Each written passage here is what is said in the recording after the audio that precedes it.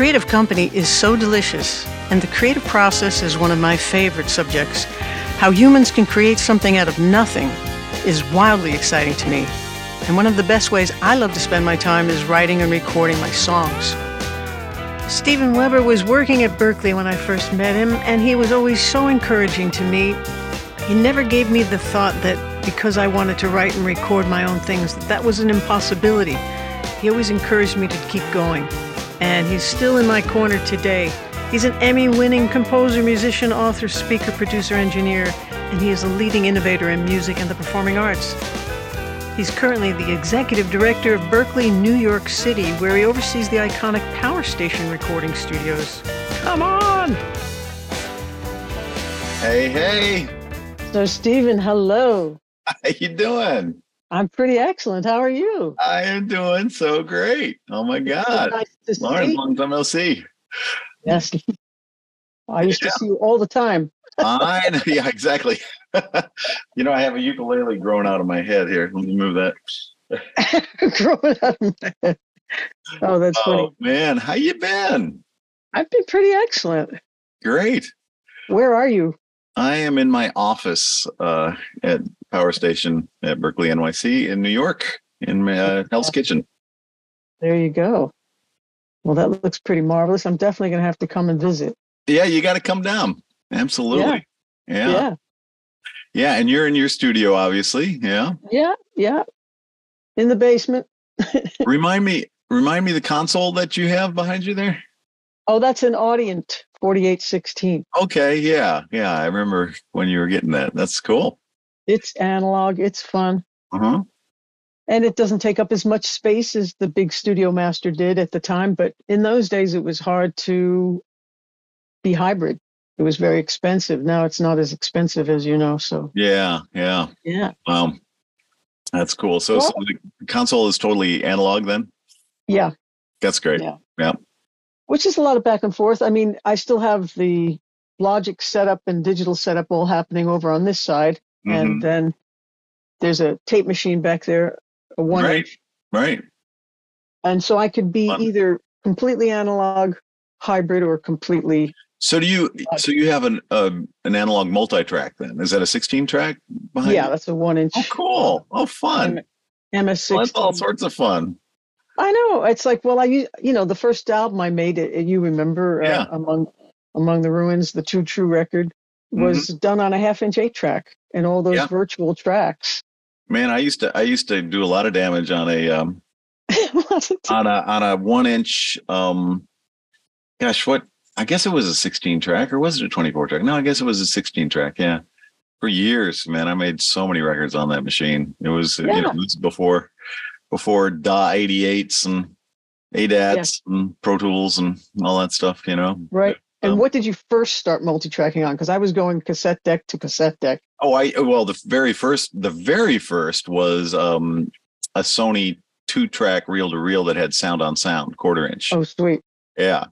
And my buddy Brent Davis and I made so many recordings. It was the total Les Paul thing where you had to plan out what was the most important thing and do that last, you know, because you'd go down a generation every time you ping pong back and forth.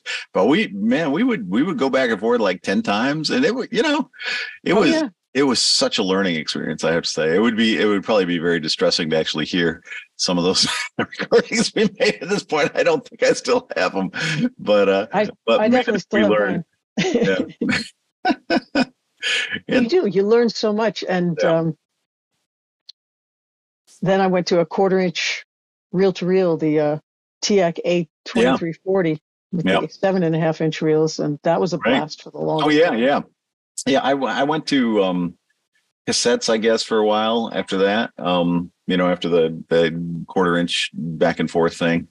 I had a 1/4 inch. Yeah, that's right. Had a 1/4 inch 4-track, Tascam 4-track. I had the 4-track and then the 2-track for mix down and the little Tascam mixer in the middle. The kind of standard issue of home studio back before there was really home studios. Like the But so I did a lot with that. before cassette, and then when cassette, I remember my first Fostex cassette, 4-track after that. And oh, great. And then started getting back into the, larger formats, Could you believe how popular it's become for everybody to want to make a record and record at home? I mean, I was such a weirdo. My family thought I was odd. They still do. Yeah.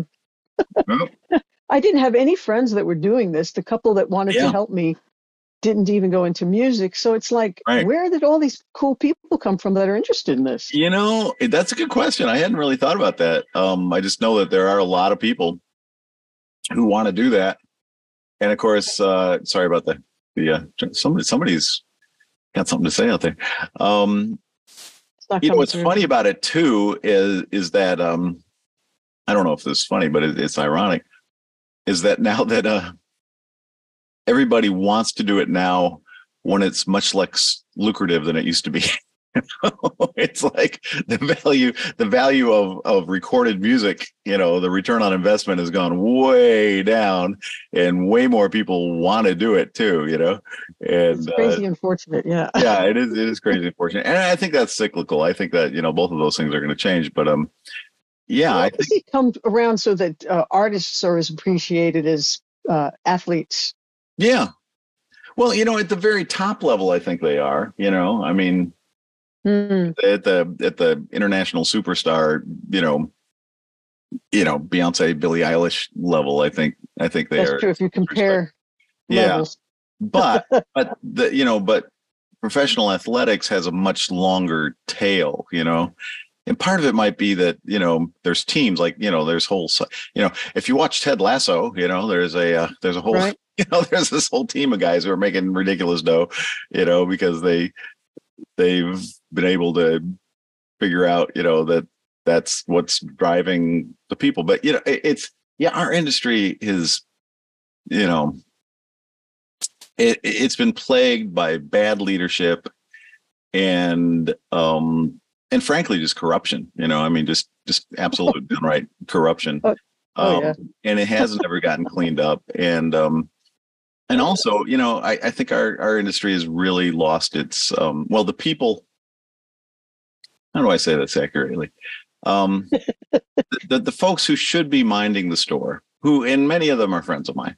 I know a lot of record company presidents and things like that, and they're good people. And I will say that they're good people, but they don't see themselves as having the responsibility for the ecosystem that I believe they should, and the music industry just convinced itself so early on that they had nothing, they had no idea what to do with the internet, and that still pervades, if you think about it. Well, it does, because they're happier to kind of make begrudging. Well, now they're not even begrudging. They're cronyism is back. As long as Spotify sends them a check for $150 million, every quarter, they're fine. It's like, oh, okay, well, we don't have to worry about that anymore. But I'm thinking, I mean, how many TV subscriptions do you have? How many? Very, very few. Like, do you have any? Do you have Netflix? I have Netflix.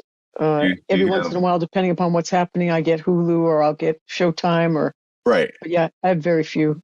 Okay. Do you have Disney? Once in a while, yeah. Okay. But see, here's the thing. I got Disney. The recording industry, if they had the confidence, or the recorded music distribution industry, I guess I should say, the labels, if they had the confidence that the makers of visual content had, then Universal would have their own streaming services, their own streaming service, and Warner would have their own streaming service, and EMI would have their own streaming service. And they would say, you want to listen to the Beatles? No, you can't get it on Netflix. No, you can't get it on Tidal. You got to subscribe to this. And, and that's what Disney did. They're just like, no, we're not going to be on Netflix anymore. We're not going to be on Hulu. You want Disney, you got to do this. And I don't even know how many streaming services I subscribe to. 5, 7, maybe. And I'm a musician, and I subscribe to one music streaming service and only pay them like $14.99 a month. I'm paying That's 10 a really times as good point. much for streaming Yeah, services, for really good visual point. content than I am for music, but I'm probably listening to music way more. So And, it and just, have you told them this? I'm sure you've had oh these yeah. Oh discussions. yeah. We fight about it all the time. Again, they're friends of mine. They're good people. They're biding their time till retirement. They're making plenty of dough. The record companies have been decimated. There's, a third of, a quarter to a third of the people working there that were working there, in the 90s. Wow. And as long as they're making, their $1.5 million a year or whatever, they're fine. They're just like, they feel it's one of those things. I love the expression, they were born on third base and think they hit a triple. They're just, they just took over this thing, and why buck the system? Why change it? It would be a lot of trouble. It would be a lot of trouble to change it. But it makes me mad every time they say, oh, recorded music is back up to being a $60 billion a year industry. Forget that. It should be $1 trillion a year industry. If you think about how important it is to people, to our souls. Twitter sold for $44 billion. Come on. You're saying our whole industry is worth, just a little more than Twitter was. The entire industry, that's about the size of lipstick, not cosmetics, but lipstick, and think about what's more important in the culture, lipstick or music, um, This is what I've always loved about you, is that there's this artist side, a passionate creator who's also very smart, well, and knows how to have fun with the business, yeah. And so you merge these things, but you haven't forgotten any of those talents. You haven't forgotten any of those strengths, and you bring them all to everything that you're doing. Oh, shucks. Well, man. I mean, what I love about you is that you're constantly creating, and you're just, getting better all the time. I love the stuff that you do. And every time I get I see that you've created something new, I can't wait to hear it. It's just like, oh man, what's Lauren come up with this time, and it's so important, I think, to live a creative life, if indeed that's what you're called to do, if you're a creator. Yeah. Yeah. Well, thank you. You were one of the very few people in the early days of Too True that was super encouraging and helped me keep going with that encouragement, because a lot of people were like, what are you doing? Like, you're not a professional recording engineer. You're not going to be, well, there's some people, even my uncle, one of my uncles had said, well, you got to decide now that you're 9 years old and you're singing and playing guitar. Which one are you going to do? Are you going to sing, or are you going to play? Wow. And you were the one that had said that I had a nice way of keeping the vision from like a tiny idea to the finished record. And I never even thought of it as several different hats and positions. And of course, I would love to work with all those different experts, and have them make something even more of one of my songs. But who has the opportunity to do that on a regular basis? Yeah. So it was not only necessity, but it was in a very deep curiosity. Yeah, it's fun. That's cool, man. I mean, I think it's all about following your curiosity. That's what's gonna create the I think what you're meant to create. And and some people aren't interested in the the technical side, and that's fine too. That's totally fine. Oh, sure. Yeah. But if you are, it does help you manifest your vision in a way that you can do without compromising, and without. I like that part a lot. Yeah. Because I always think of it in terms of my brothers. Both my brothers are graphic artists, and they both paint and do all kinds of visual creations. And if I was a painter, and every time I wanted to put a color somewhere or a particular image, right, someone else was drawing it. Yeah.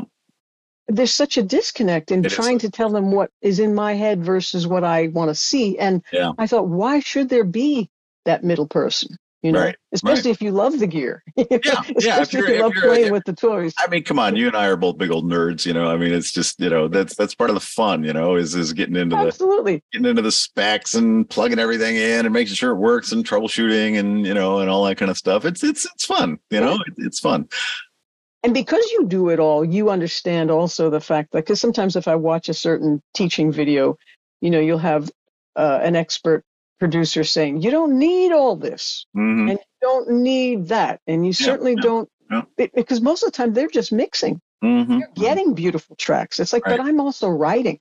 I have to be able to reach everything. I have to get to the guitars and the piano and the drums because sometimes I'm the whole band. Yeah. Yeah. So it's fun. It's fun to set up the mics and to make noise. And gear can be inspiration too, to have, that's one thing, like maybe you can't afford or it's a lot to hire an engineer to be there all the time, especially when you're writing.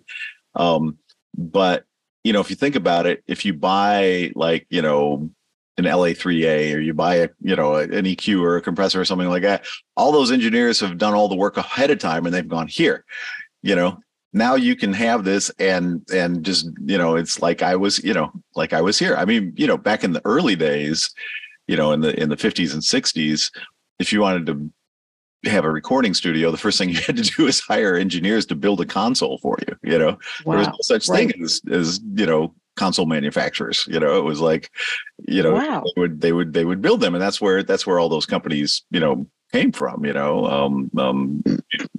UA and but it was. I didn't realize. So now we can, now we don't have to huddle with the engineers just to get them to build a console or a compressor or a microphone or something like that. But you've actually been building professional rooms too. Oh yeah. I love doing that. That's a lot of fun. I really enjoy that. Wow. I'm getting to do that some right now. We're building a new studio / classroom down on the lower level here at Power Station, and so I got to flex that muscle a little bit again, just to get the acoustic treatment there, and we're putting in one of those new SSL. Is it Odyssey? Is that what they call it? Maybe it's not the Odyssey, something like that. Anyway, it's their new like $50,000 console that is all analog, which at this point I feel like consoles, for my purposes at least. I mean, I know if you're out in the field and you need to do a lot of recalls and stuff like that, it's a totally different thing. But we at Power Station here, we have five consoles of some size. We have the Neve 8081 or 8088 down in Studio A, which has no microprocessors on it whatsoever. It was built in 1981, and it was the last one they made. They actually had to retool up to make it one more, to make one more. And then we've got, like an SSL, 9K, and we've got a Neve VR, and we've got an SSL G Plus, and then we've got an Avid, in the other room, the S5, I guess, or S6, which is of course entirely digital. But right now, any console I would buy today, I would buy a 100% analog console, because, the minute you put a microprocessor with software on it into something, you're dooming it to obsolescence in 18 months. And to put that into something that costs $500,000, is lunacy. Yeah. I mean, unless you just are made of dough, but all these consoles I named, we're keeping them running.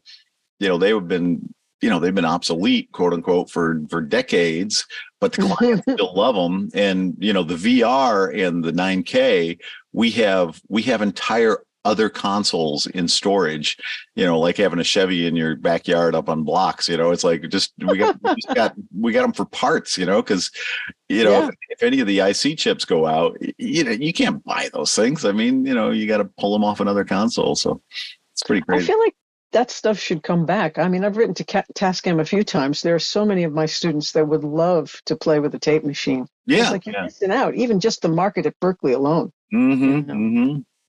And I have 2 channels of a Neve VR. Mm-hmm. and it's just fantastic. But I've got the 1073, and then I've got some fake 1073s. I have Yeah. the Portico, Oh, nice. the NBP, and the 2-channel, and I have trouble telling the difference between the Portico 2 recording channel, the Neve VR, and the 1073s. I mean, they're very, very similar. Interesting. Yeah. Yeah. It's like, okay, so what else could I do with money? Well, it's a good thing you got all three then. So, well, that was the thing. Like, you started to sound like you were going to say before. It's like I could pay all these people once, or I could buy the gear and have it for right. my Yep. whole life. Sure. So I've always preferred the gear. Yeah. Yeah. Yeah. It's interesting. I do have friends. Well, I've had, a couple thoughts on that are just random thoughts. I have a couple friends who are wealthy, who have, who I've designed studios for over the years. And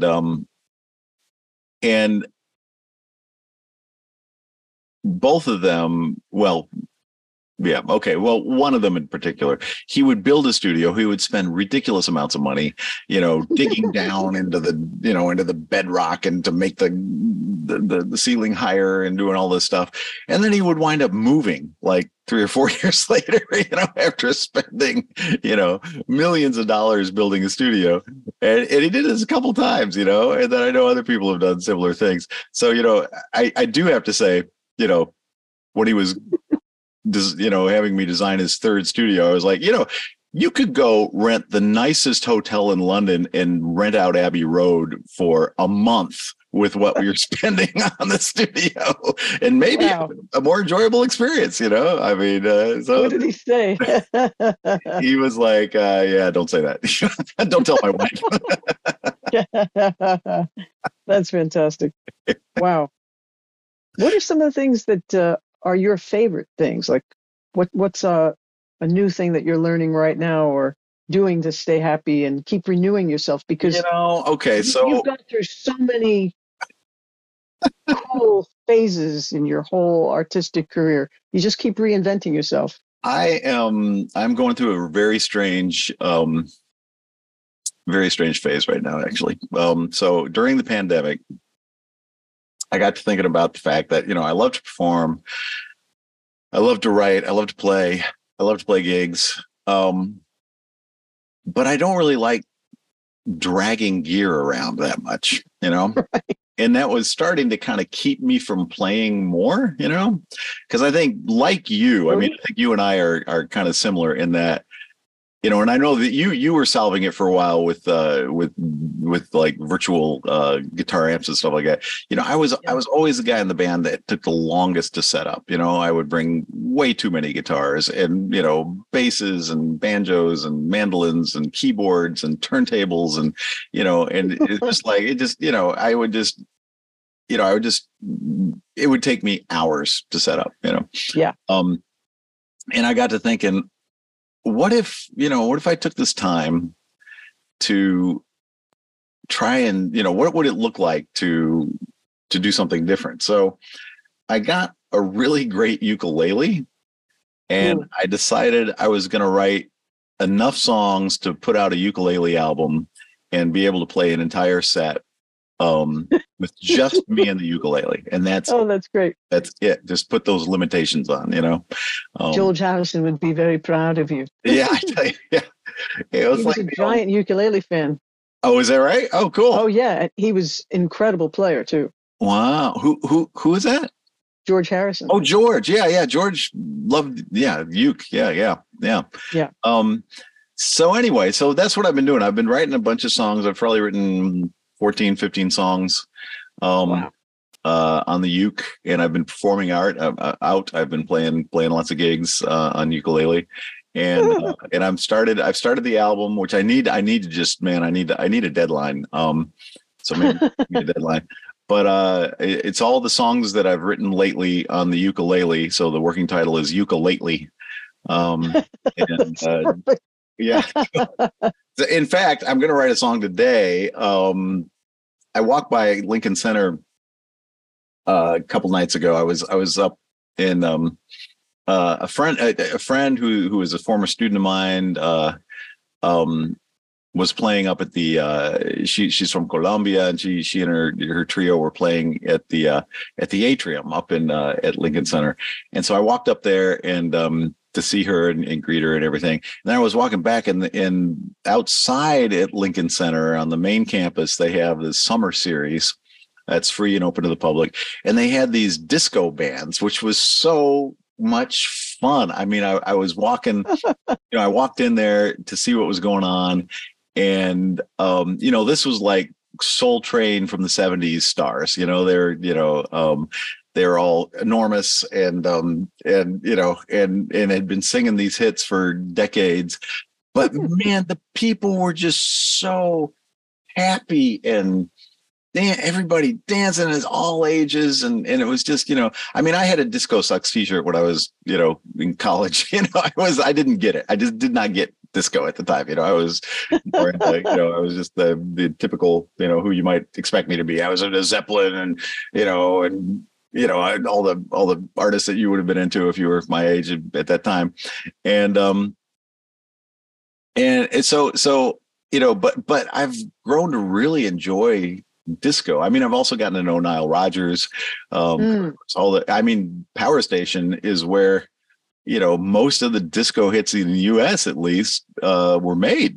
They did all the Chic records here, Freak Out and Celebrate and of course, then David Bowie came here to do Let's Dance, his kind of foray into the genre. And, it's, so anyway, it's fantastic. I'm just thinking it inspired me to go, you know what, you should probably write a title song for this album, Ukulele. And it should be a disco record, man. That's funny. It should be like in a disco style. Cause because I'm writing the whole album, I've been thinking about, feels and time signatures and keys and, trying to have a whole arc, as I'm sure you do as well. And so I don't really, you don't want them all to sound the same. Yeah. Yeah. I don't really have a funky disco-y kind of tune yet. So I'm thinking I'll do that. I'll write. So the album isn't solo ukulele. It could be. I'm thinking about, since it's so easy to put stuff out now, I'm thinking about doing one version that is totally solo uke and voice. And then also do a version where I can, I add, some other instruments. And I actually, when I was down in Nashville in March, I added drums to a couple of the tracks. I have a really good friend who's a producer and a drummer down there, who's again a former student of mine, Caleb Gilbreth, and I was thinking, when I'm down here, I should do a session. We should add some drums. So there's one tune that's kind of it was inspired by my partner Annette Phillip, who's from India, and she went back to India, and her mom makes this fried fish, and they live down south in Kerala and all that. So it wound up being a Cajun tune. It wound up being kind of an Indian Cajun tune, and I had Caleb put drums on that. And then there's another one that was kind of I actually wrote it in Florida while I was in quarantine. I went down to Florida during the pandemic, or a little after the pandemic, to I was invited to go visit Full Sail down there. And so I went down there, and I like to say I was greeted at the airport by Ron DeSantis, and he handed me a handgun and sprayed me with COVID. So I immediately got COVID as soon as I got down to Florida. And, I was down there. I had to cancel everything and, terrible. And, quarantine. But I wrote the song that was kind of about coming out of the pandemic. And the inspiration for that one was kind of, Down in the Corner by Creedence, just kind of a celebration of just life and, music. So anyway, I had Caleb play on that one too. So I might release some of them, is kind of just solo uke and then also, more fleshed out. So that's cool. We'll see. Super cool. Yeah. It's always been the case, if I've done a show, guitar and vocal, that the song is self-contained and it works. Yeah. And then anything else is pretty much icing, Yeah. Because the song is solid. If it doesn't work with just, an instrument and a voice. Yeah, I mean, and I guess I should make a sweeping statement like that. There are some songs that, certainly the production and everything have a lot to do with it. Yeah. But if you strip styles. it away, even some of those songs, it's fun to strip them totally away. And, like I love it when people do, just solo guitar and voice versions of like Max Martin hits and stuff like that are, that could be really, it's like, wait a minute, where is it? Where did I hear this song? And you think you just are so used to hearing the whole production that it kind of takes you by surprise. And Max Martin's hits, they actually hold up really well. It's just, Sure. Folk songs or whatever. That's super cool. What are you working on right now? What do you got going on? Well, I just released an album called Snowcake. Yeah. There's a whole bunch of new songs that I had. I like to write on a regular basis anyway, and keep writing because it's just fun. Yeah. It's like playing with magic, there's nothing there. And then within an hour, something's happening and you go, what is this? Yeah. And if you stick with it, it starts getting its own heartbeat. And then all of a sudden it's this thing in the world. And you're like, wow, where did this even come from? Exactly. This is the coolest thing ever, Yeah. So there's a song on I think it was the previous record, or was it on this one, called Seasonal Blues. I think it was on the last one. Oh, interesting. Okay. But that was written during the pandemic because it was like, you can't go anywhere for the holidays or whatever. So it was a fun one to do. Right. Oh, interesting. Yeah. Boy, I bet you were. Go ahead. Well, the Beatles Get Back was such an amazing batch of hours that I never wanted to end and keep watching. And I just thought, what can I do in January? And there was this one January that was coming up right after I had watched that particular show. And I just thought, they were on the roof and doing that whole album in January. My January is coming. It's one of the longest months. So there's an idea. Why don't I try to see how many songs I can write in 1 month? Oh, that's cool. Because I've never done that before. Yeah. Because Stevie Wonder used to write a song a day, and I used to think, oh, that's intense. But I ended up with 23 songs or something. Oh, that's great. Wow, good for you. That's an excellent goal. It was a blast. So a lot of them are on that on this new album, Snowcake, and some of them are on the ones before, Just Like Earth. It was another title that I had released. And it was just such a blast to make them, as you know. Yeah. That's so great, man. I've never done that. Tried to write a song a day for a month. That's a great challenge though, isn't it? That's a really it was instead of each day, it was how many can I write this month? How many? Yeah. So you can start a whole bunch of them at once and kind of have them all growing at different, you could, and water each one, right. When you feel. But I liked that there was no pressure then, in a sense, because it was like, it's a big month, 31 days. Yeah, right. If I missed a couple of days, there's still the potential of having more this month than in February. Than any other month. Yeah. How many songs do you think you've written over your career, that you've brought to at least the kind of fleshed out work tape stage or demos? Oh, that are actually released? They're not released, but no, just recorded at least, Well, I don't have masters hanging around. I mean, since everything went digital and we could upload stuff quickly, that was a nice, inexpensive way to just start getting things out everywhere. Because I used to have 2 national distributors and a radio promoter and a publicist and all that stuff. And, you don't really need any of that much anymore. So the amount of songs that are out there are quite a few. I think I've probably written over 400 songs in my life, and only maybe half of them are out in the world. Okay, so a couple hundred? Yeah. Yeah, there's definitely a lot to get to and a lot that are already out there. And I'm always writing more. So I might start a list and say, okay, these 10 are going to be on the next one. But it turns out so often that they get swapped out because something else. Sure. Yeah, something else will come. Yeah. No, I hear you. Yeah. Wow, that's great. Well, that's you. I mean, you must have a ton of stuff too. Oh, and in all different styles, because you do classical, turntable, and it's a guitar. It's true. I did ukulele. Right. Yeah. Actually, I'm. And all the more reason. I got to get this ukulele. I got to get this ukulele record out because I actually kind of want to get back to other things, and I'm kind of making myself not do it until I get this, this project done. So I need a deadline. I really need a deadline. but I've gotten a lot of them recorded and cranked out, and in the studio here, just the uke and vocal versions, Cool. But yeah, yeah, I've been. It's kind of funny because I think what's funny to me is that I go play gigs now here in New York, and with just my uke, and of course it's so freeing. I literally can do a sound check in like 30 seconds, or it's like showing up with a toothbrush. Yeah, exactly. I'm ready to go. The uke I have has a really great pickup in it, and I three times now I've plugged it in at like the Cutting Room, or at like over in Brooklyn, a rooftop place that I played over there.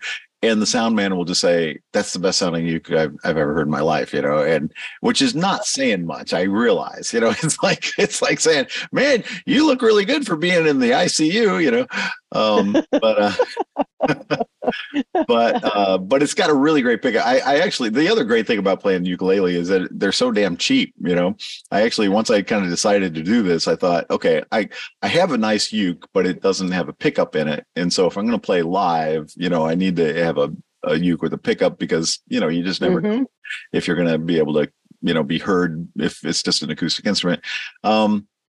So I went online and thought, okay, I'm gonna, money's no object, man. I'm gonna buy the best uke with a pickup, reviews, everything online that I could possibly found, and I wound up spending like $599. Right. That's like the pinnacle. It's like, hot damn, I chose the right instrument, man. Yeah, you did. Great. I know. I had Sandra Cott come over to play violin once a bunch of years ago, and she came in carrying a bag of things, and she had her violin, and I reached for the violin to help her get up the staircase we were going to, and she went, "Oh no, yeah, no one else carries this." Yeah, it's probably $250,000. Oh my it's God. paid off, and my house is not. My and God. No one else carries this. Yeah. I was like, I'm so glad I play guitar. No, yeah, guitar, compared to violins and cellos and all that kind of stuff. Guitars are so cheap. I mean, if you think about it, what could you possibly spend on a Strat? You probably couldn't spend more than $10,000 on a Strat if you wanted to, unless it was you're paying for the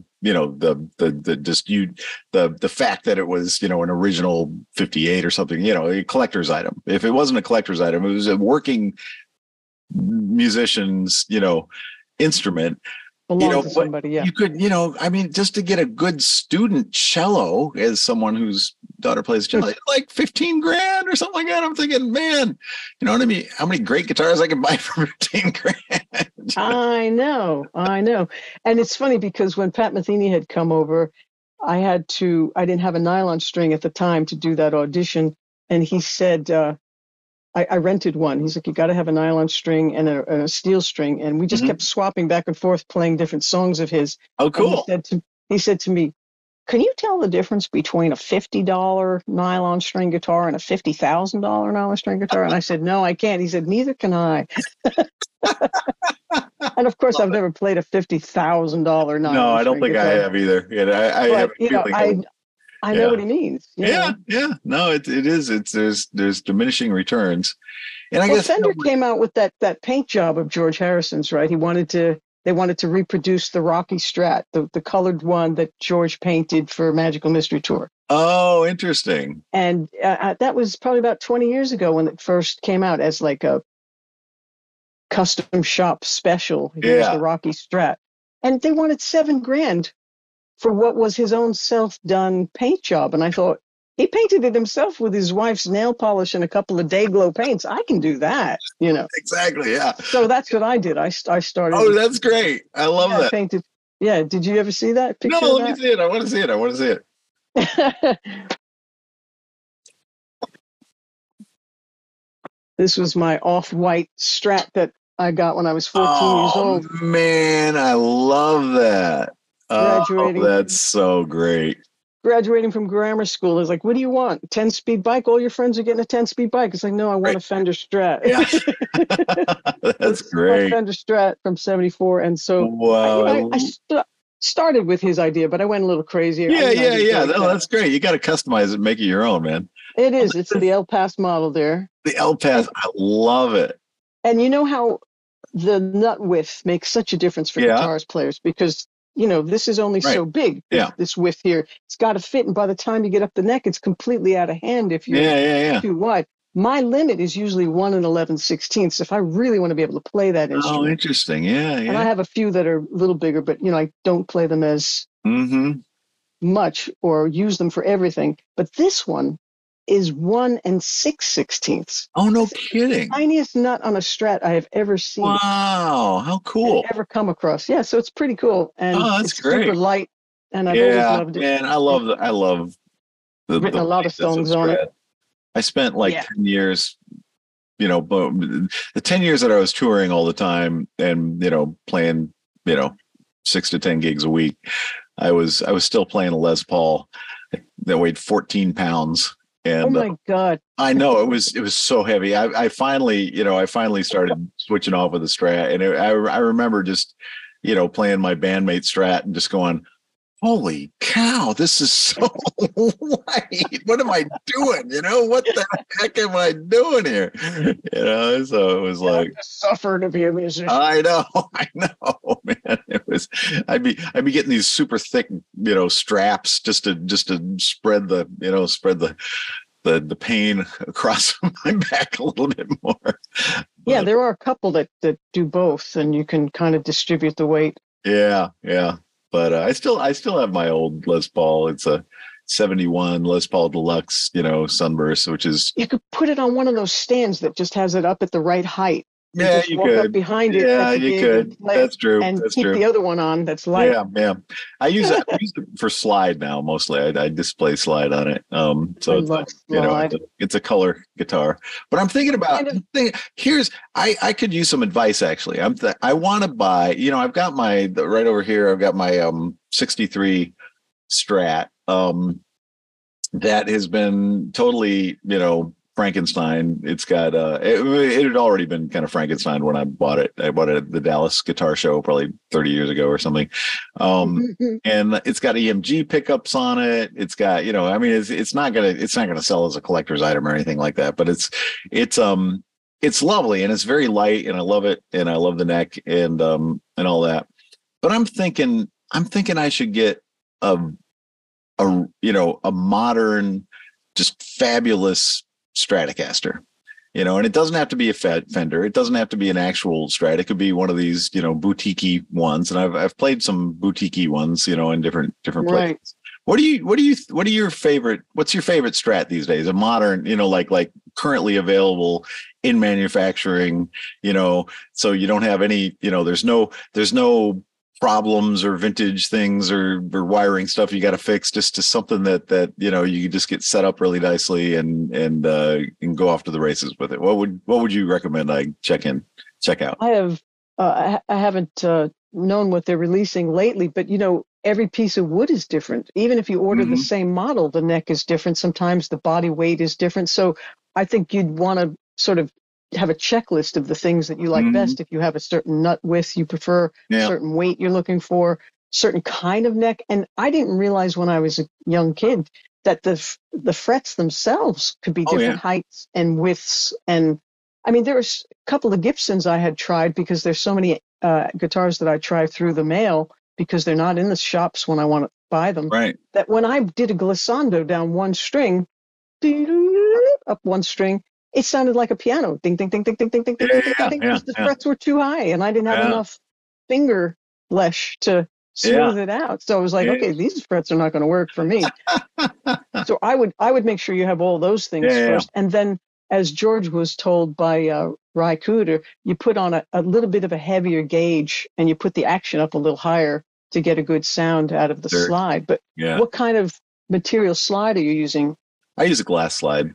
I use a glass medium slide weight most of the time. Yeah. Yeah, that's my favorite one. I've got a bunch of them. I mean, I've got a brass one. I've got, or at least a couple. I've got more slides than you can shake a stick at. But I usually just grab the medium weight. Yeah, the glass slide. I have a ceramic one that sounds fantastic on my resonator. Oh, that's fun. That's the one perfect for that. Yeah. Because sometimes there's a weight to it, and as soon as it touches the strings, the tone is there. Yeah. It's like effortless if you got the right tools, right? Like the what right kind of pick. resonator do you have? Is it like a dobro where it's a, the strings are way off, or is it more Yes. of a, Yes. okay, good, cool. I mean, it's got the faceplate. It's upstairs on another floor. Yeah.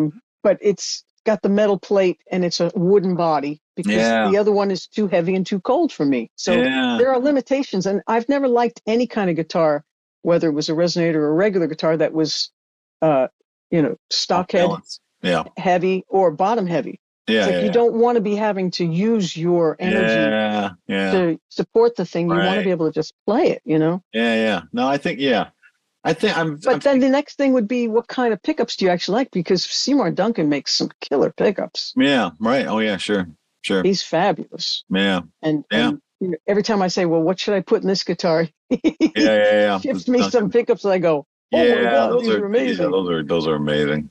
I think a resonator guitar. I actually don't own a resonator guitar, which is surprising because I love that sound. Actually, T-Bone was here last week, or was it earlier this week? No, I guess last Thursday or Friday. Sweet. And he just made a new record. He wrote the whole thing. He said he wrote it in 1 month and he recorded it the next month, and now he's putting it out. So he played a bunch of tunes for me, and and some of it has is him playing on a resonator guitar, but it's not not with the strings way up, but just a 6-string. You can do fingerstyle on and fret it normally, but it's such a cool sound. I love that sound so much, man. It's just, it really had the resonator.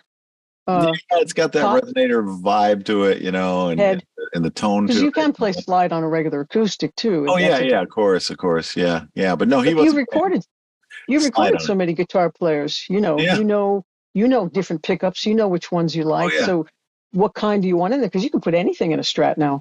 Oh, I know. Yeah. No, I'm just thinking, I'm taking a poll of all my guitar player friends, because some of them like, there's some of them like certain custom shops, that are making Strats that are, that they just swear by, and others, like and Fender themselves, man, are making so many different models now. It's pretty amazing. I mean, I just bought a bass. I bought this, a few years ago, bought this bass right here. That's it's kind of a combination jazz bass and P bass at the same time. Yeah, mine too. Oh man, those are such great instruments. From the custom shop, right? And again, not that expensive. I guess made in Mexico, but man, it's a great bass. It's like the best bass I've ever had. Oh, that's fantastic. And I owned a 63 P bass for a while, which is awesome. But in terms of just a practical gigging recording bass, this one's better. I mean, you can get that active pickup sound, you can get the P bass sound. It's just got so much variety of tone. I love that. Yeah. So cool. Very cool. Let me ask you about production things. I thought that over the last 10, 20 years that I wasn't listening to enough popular music. I was only getting it through my students, which is a wonderful way to get it, because they come in so passionate and so excited about something. I go, what are you listening to? Yeah. And they, all this life comes to them. I listen to what they're saying. Right. And then they play me some examples.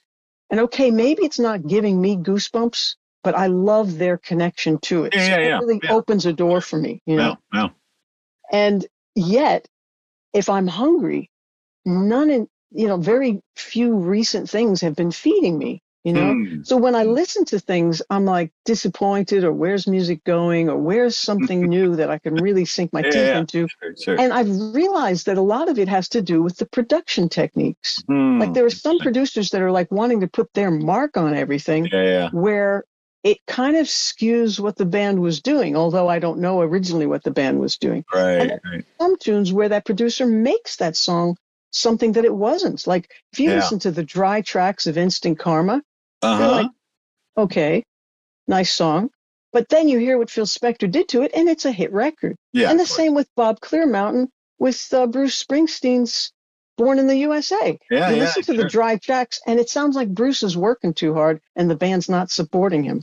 As soon as Bob gets a hold of it and gives it that killer snare, Yeah. it like comes to life. Yeah. But some of these other tunes aren't doing it. So what happened was some older tunes came on my playlist, and all of a sudden I was like in tears going, wow, because it was real instruments, real musicians, real players, real songs, real Right. beautiful harmony, fantastic chords. I was like, oh, oh, right. Yeah. Yeah. I love that stuff. So it's hard to get away from it, And Mhm. some of the production techniques that are being taught in all these online forums, I'm so thankful for all those forums because I Yeah. wanted that kind of teaching my whole life. Oh, I know, right? Yeah. It's such a But some of them don't fit the songs you're working on, and then you realize, right. Well, that's always the case. I mean, I would, from teaching production for all these years, it was right. always funny whenever we'd have a visiting artist come. First off, half the time they would say all the same stuff that we're saying every week, and it was so funny to hear the students go, "Oh man." To say the stuff that you've been saying to them all semester, and it was like, that's how it always is. Oh, Bob Clearmountain said this. It's like, yeah, right, okay, yeah, he did. Yeah. No, yeah. I'm glad you finally heard it. Yeah, because you know what it is. That's the synapse connection being made. Right, exactly. We don't know how many times we have to hear the new idea or the new concept or try the new riff. Thrown away. We've got to make ready that to hear it. Deep enough, and until that light bulb goes off, they're not even hearing what you're saying. Yeah, they're myelinating it, when we're saying it, and then But yeah, it happens to me all the time. But it's funny you mentioned Born in the USA because that was recorded right downstairs, and and Bob and I have been getting pretty close in this since I took over the studios here, and awesome. He's been here a bunch, helped us get our Atmos system, kind of spec'd out, and he's been doing something. He's such a sweetheart, man. Him is the best people. But yeah, you're right, man. I mean, it's, Bruce is just on 10, all the time. And his, and that's how he, you can't overplay a guitar. Otherwise it sounds terrible. Like rubber bands, like, yeah. But you have to bring in that. Yeah. The band has to rise to the level that, to reach what he's doing. That's so interesting. But anyway, where were we going with this? We were going, I was asking about the different production techniques that have changed over the decades and how much involvement each person's getting and how much credit they're getting.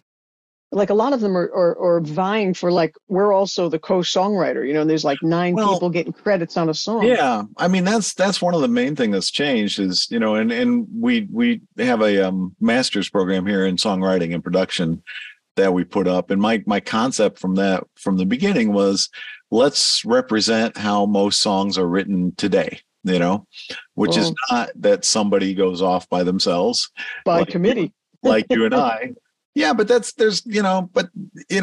almost sounds pejorative when you say it. It's not. It's if you want to be a songwriter today and you want to be successful, you need to know how to collaborate, and you're going to be in a room with a beat maker and a producer and a top line writer and the artist, and you need to be able to know how to compromise. You need to be able to know how to contribute, how to find what's needed.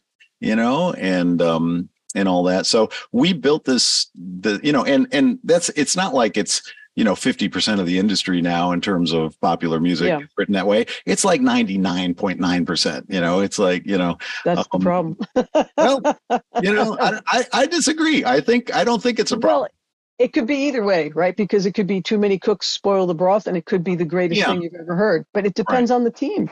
It does. Totally depends on it always has. And how ready they are, and also and how well they complement each other. What's that? How well they complement each other? Can they all move into a direction like a film corporation, not a corporation, but I mean a film team? When you see all the credits at the end of a film, it's incredible that they can keep that vision. Yeah, it is. Hundreds of people. A lot of songs, go through stages too. They'll send it, they'll have an original group of 3 or 4 people who get it to a certain place. And then they may send it to another team to do some stuff on it. And then they may send that back and, and stuff like that. And sometimes it turns out great and sometimes it doesn't. But I think music is great. I think popular music is the best it's ever been. I think pop music is the greatest genre Yeah, because it's all the styles. Yeah, exactly.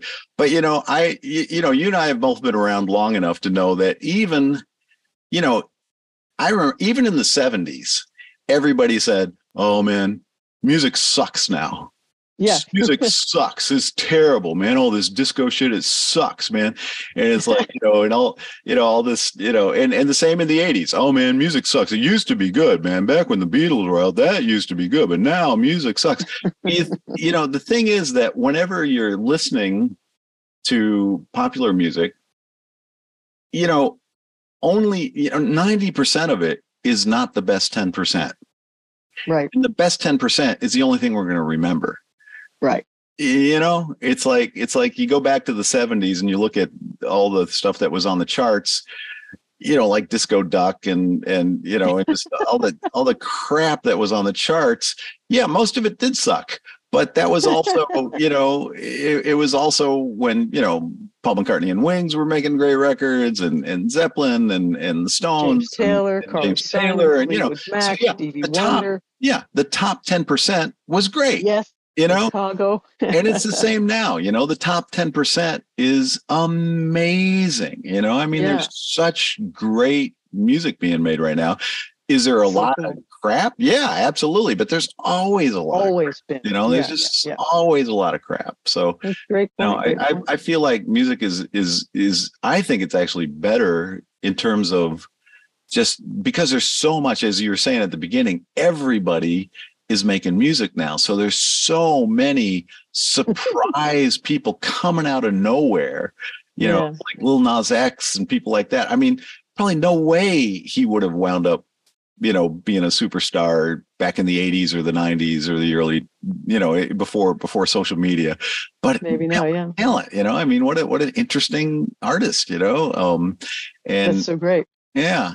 So I don't know. Well, there were a lot of people who, never even performed live that made it even back in the 80s, 90s. Yeah, sure. There were artists that we heard of in those days. They're like, there are so many one-hit wonders. Steely Dan didn't make it from touring, So, yeah. Right. Yeah. So there's so many different ways. Yeah. And you think. But making the music to me is the thing, not even making it, it's like the music is the thing. Yeah, sure. The blessing and the coolest part about it is getting to play with the toys and make the music. Yeah. Yeah. Oh, I totally agree. Yeah. Let me ask you though, like this Atmos system or any surround system, what are you capturing the final mix on? Because I used to have an Acura with the ELS Elliott Shiner system. Right, yeah. And me and Dave Moulton were trying to figure out how to capture my 5.1 mixes. Right. Put it on something that I could play in my car. There were so few things to play in the car. Yeah, that's true. I mean, to actually be able to put it on to something that you could play back. And, at this point, I think that, what most people mix down to is just, the requisite number of channels back into Pro Tools. That's the typical thing that people do. And that's, they turn that in and then that gets mastered and it gets encoded into the algorithm. And of course, there's ways that you can listen through the algorithm because that changes it, immersive, I love immersive stuff, man. We do, like tomorrow I'm producing a music video using the scammer right here, the Jaunt one, which has got 24 8K cameras built in, and nice. And we mix into the immersive formats for that. And actually, the new Apple Vision Pro coming out, we're excited that that's finally here because we've been anticipating that once Apple gets into the headset game, that's going to move things forward because that's the best way to enjoy that stuff. You can watch it on your phone and you can watch it on your computer and scroll around and all that, but it's not the same as actually having one of these guys. But this is like the Quest 3, I guess, and it's we're shooting in super high res here, and it's very blurry by the time it gets into this, just because of the limitations of the playback device, you know. But anyway, but yeah, it's tough, you know. It's tough to do the I think the car check in Atmos, you know. It's the funny thing, I have a lot of mixed feelings about immersive. I mean, I love immersive, and what, you know, you and I have both been around long enough to remember, you know, all the promise and excitement around 5.1 that wound up, you know, not materializing, unfortunately, for you know, the music industry at least. And what's different this time is that from the get-go, you can, you know, what is it, you know, 85-90% of people listen to music now on headphones, and you can do immersive in headphones. You know, you can, obviously Apple does the Dolby Atmos, but you know, there's a lot of different immersive formats that'll just go to headphones. And then the rest of the people, you know, I've got a sound bar in my apartment, you know, that's you know, a Bose sound bar that does Dolby Atmos, and it does all sorts of crazy stuff with phase and everything, you know, and stuff around the room. So you don't have to set up a 5.1 system or an Atmos system to enjoy it as a consumer, you know. You just have to buy something that it's been encoded, like a film has it in it. But I can't still do my own mixes from Logic into something that I can play. Right. Yeah. I think basically that's the important part for a creator, you know, though, is like, I can make my surround mixes. I can set up 5 speakers and put things in all kinds of places. And that's so fun, but I can't capture it and listen to it again. I have to always listen to it in here. Yeah. No, I hear you. Right? That still hasn't changed. No, there is you can encode it. There is an encoder, and I think I don't actually do this because I listen in headphones a lot. Here's the thing, you know, it's I love headphones because we came up, everybody saying don't mix in headphones for Atmos again. Yeah. Almost 100% of the people who are going to listen to it are going to listen in headphones. So, you know, it's the same idea. You know, everybody bought NS10s because everybody had bookshelf speakers. Okay, nobody has bookshelf speakers anymore. Everybody's listening in headphones. So if you're not mixing in headphones, you know, what I usually do when I'm mixing now, if I'm checking mixes, is I have a pair of Bose, and I have a pair of AKGs, and I have a pair of Beats, and I have a pair of, you know, I have my Apple earbuds. So I basically listen in like 4 or 5 different pairs of headphones, and that gives me an idea of how it's going to translate for different people, because most people are now listening on headphones, which is, you know, and now that I live in New York, I don't even have a car, so you know, I don't do a car check anymore. Oh, that's really lucky. Yeah, it is. It's nice. Yeah. So you have to hop on buses and trains and planes to get here. Yeah, well, yeah. Or rent a car. Yeah, I mean, you know, Zipcar is convenient, but you know, it's easy to. Well, I remember Cindy Brown saying, if you're gonna listen to music in a room, you have the option to pay attention to it or not. But as soon as you put headphones on, you're like going into the music. Oh, interesting. Yeah, I like that. And from when I was a kid, I always loved listening to music in headphones. Oh yeah, man. And I'm always checking my mixes and in doing a lot of the mixing on the headphones, because I specifically love to put things in specific places, and that whole stereo image.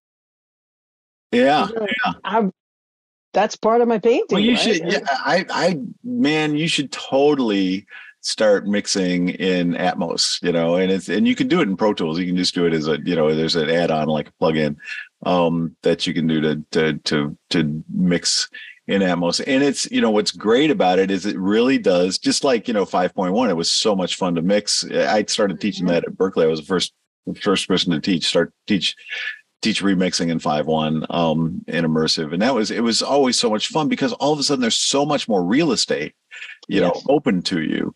And in Atmos, it's the same thing. And you even have height now, and, you know, not only just around you, but you can put things higher or lower or whatever.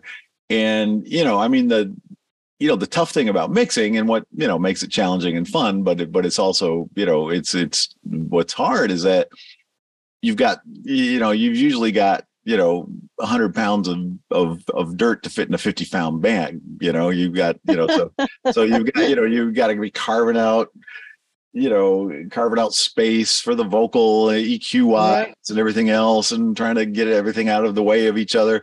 Once you get into immersive, it's like, it's like having a family with 5 kids, and you've been, driving around in a 2-door car, and all of a sudden you have a minivan or something like that. It's like, oh man, nice. Plenty of room, we got room for everything. So that's super cool. Yeah, it's kind of fun.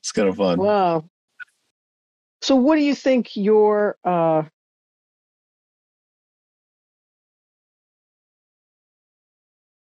secrets are, or your way of thinking about things to keep yourself inspired, passionate, happy, sustaining you all this time through all these cool things? What are the things that do that for you? Good question. I think being just trying to follow your curiosity, like you were talking about before, I mean, it's I think it's so important. I think learning new things. Yeah. The longer I'm on the planet, the more I think, if there's something that's getting my attention and kind of saying, hey, check me out, just listening to that, respecting that, honoring that is, I think. And that's probably why it benefits us so much that we have so many, it seems like, diverse interests or compromising interests, and yet they're expansive. Yeah. Because if I get tired of trying to figure out what the lyrics should be, I could go play drums, Yeah, exactly. And if I'm tired of drums, I can go back to the mandolin or the ukulele or the bass, or right. And of course, digital recording DAWs, you can be working on several songs at once. It's not everything's up on the mixer and you're waiting for that last idea so you can there's always something. There's always new software to learn. There's always something deeper to understand with your plugins, a new piece of gear. It's fascinating to be us. Really. It is, man. It's a lot. I wouldn't want to be anybody else, It's so much fun, man. I think you hit on the head. I think trying to find more things to be inspired by, and just taking in new experiences.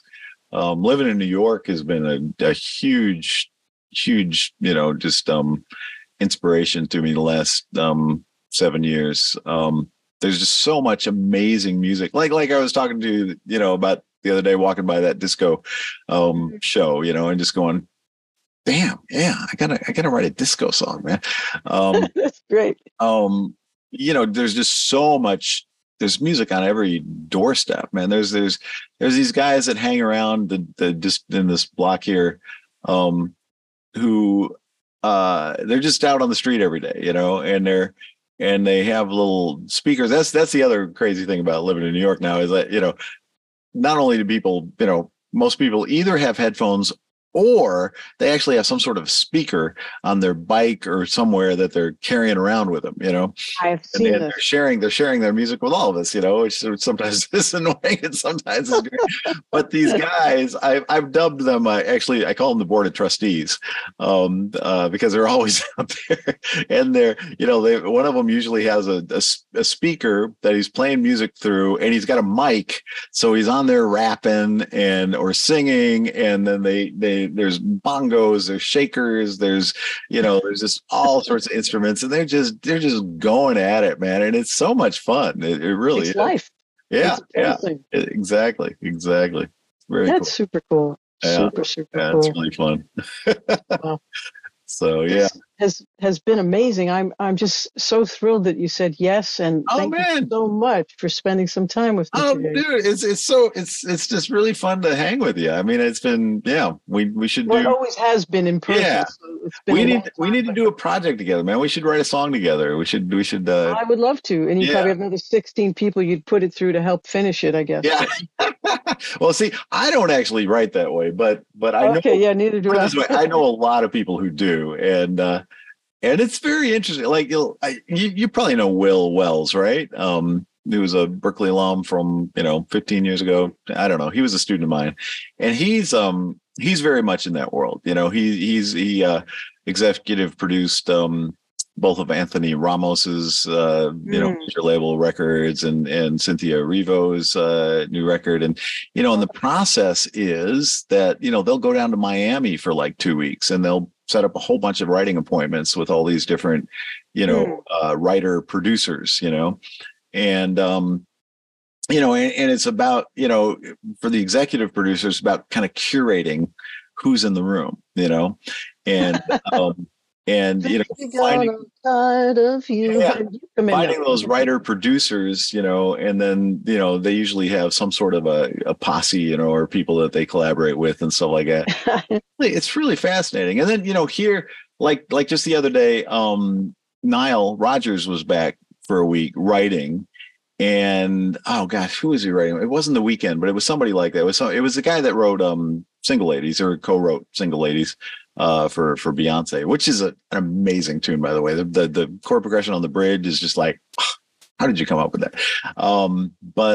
So they were in there writing for a week, and and had various collaborators coming in. And actually, Nile is kind of, in a way, if you think about it, he was kind of at the beginning of that whole idea of having, writing with an artist, having the artist, whether it was Madonna in the early days or Cyndi Lauper or whatever, of not just having them go off by themselves like James Taylor would do and write a whole bunch of songs and then, bring it in and record them, but actually writing with them.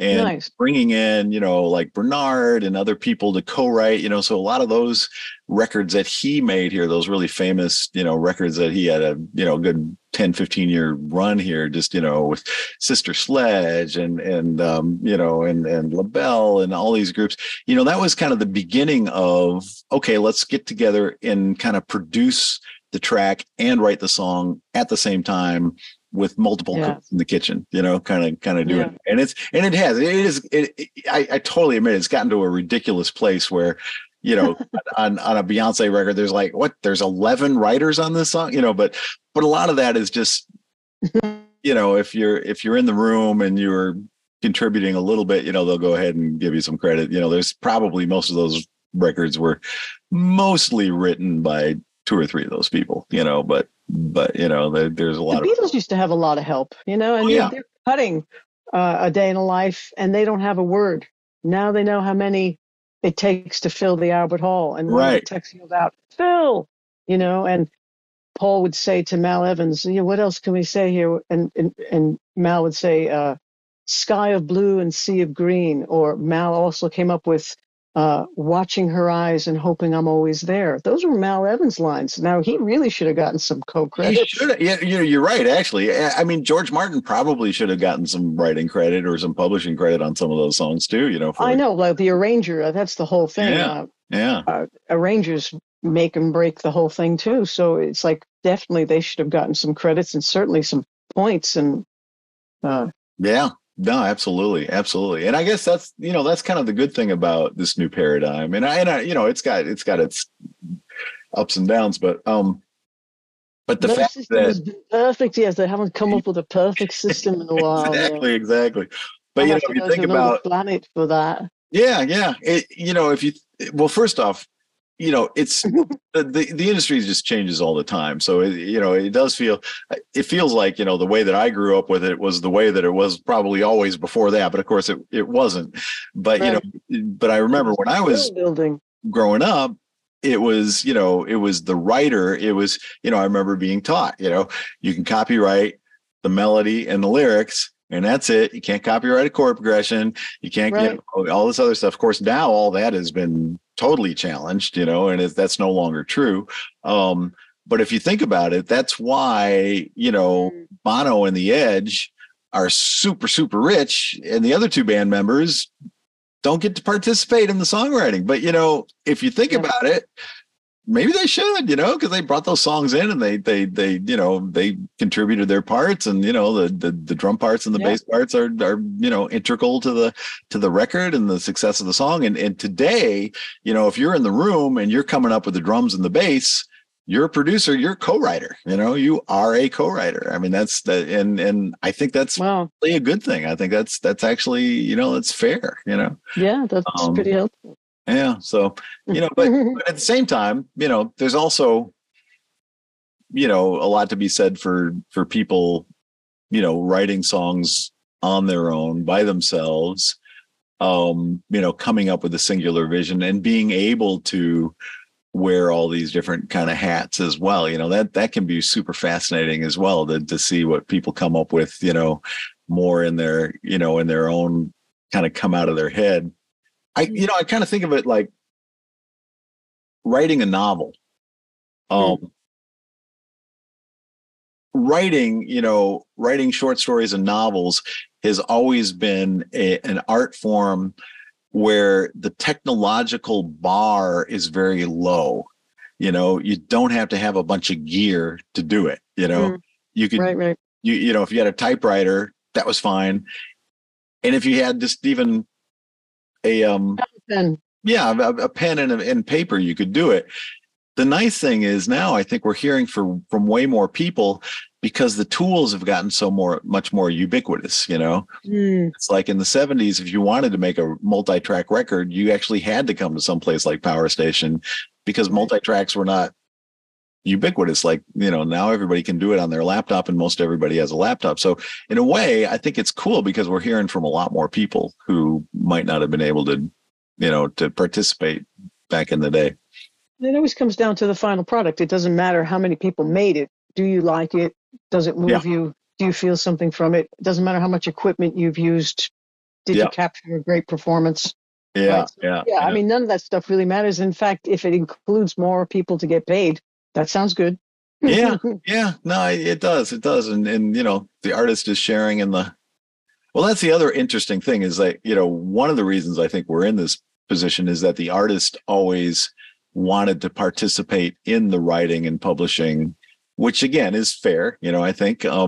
So, a lot of times they will participate in those, but not every artist, just because you're a great singer and you look great and you dance great doesn't mean you can write, so, but if they're in the room, you can say, yes, this rings true to me, yes, this is something I'd like to say.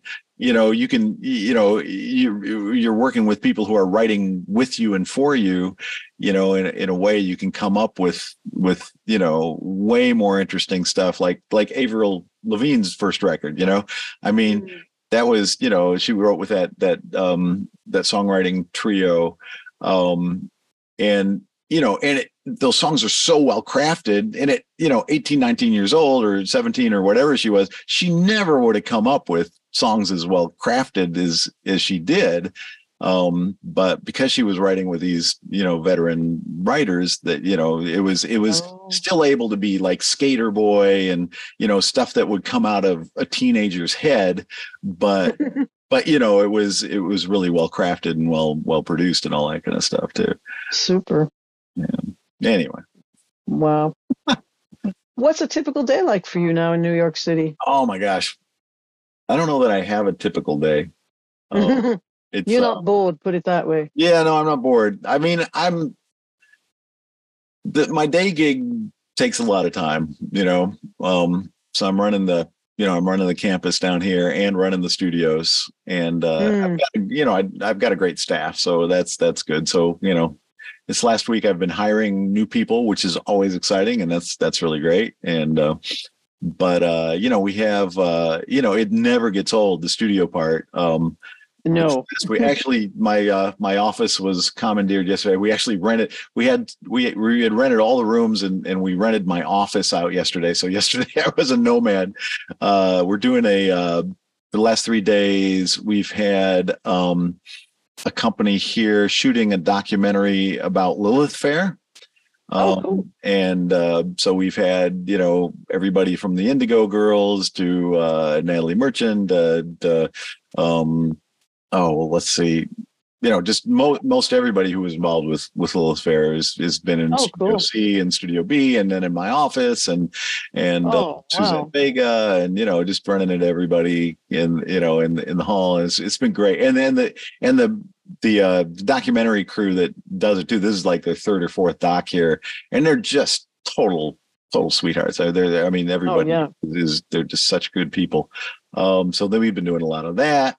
We do all the music for a lot of HBO, Netflix, Apple TV stuff. We do Only Murders in the Building, Marvelous Miss Maisel, cool. Succession, all those things. And then we do all the Broadway cast albums too. So, yes. just about all, Done Hadestown. Yeah. I think we did Hadestown. Yeah, we did. No, we did. That was before we took over the studio. But yeah, Hadestown was done here. Wow. All the current musicals, 4 of the 6 Grammy nominated cast albums were done here this year.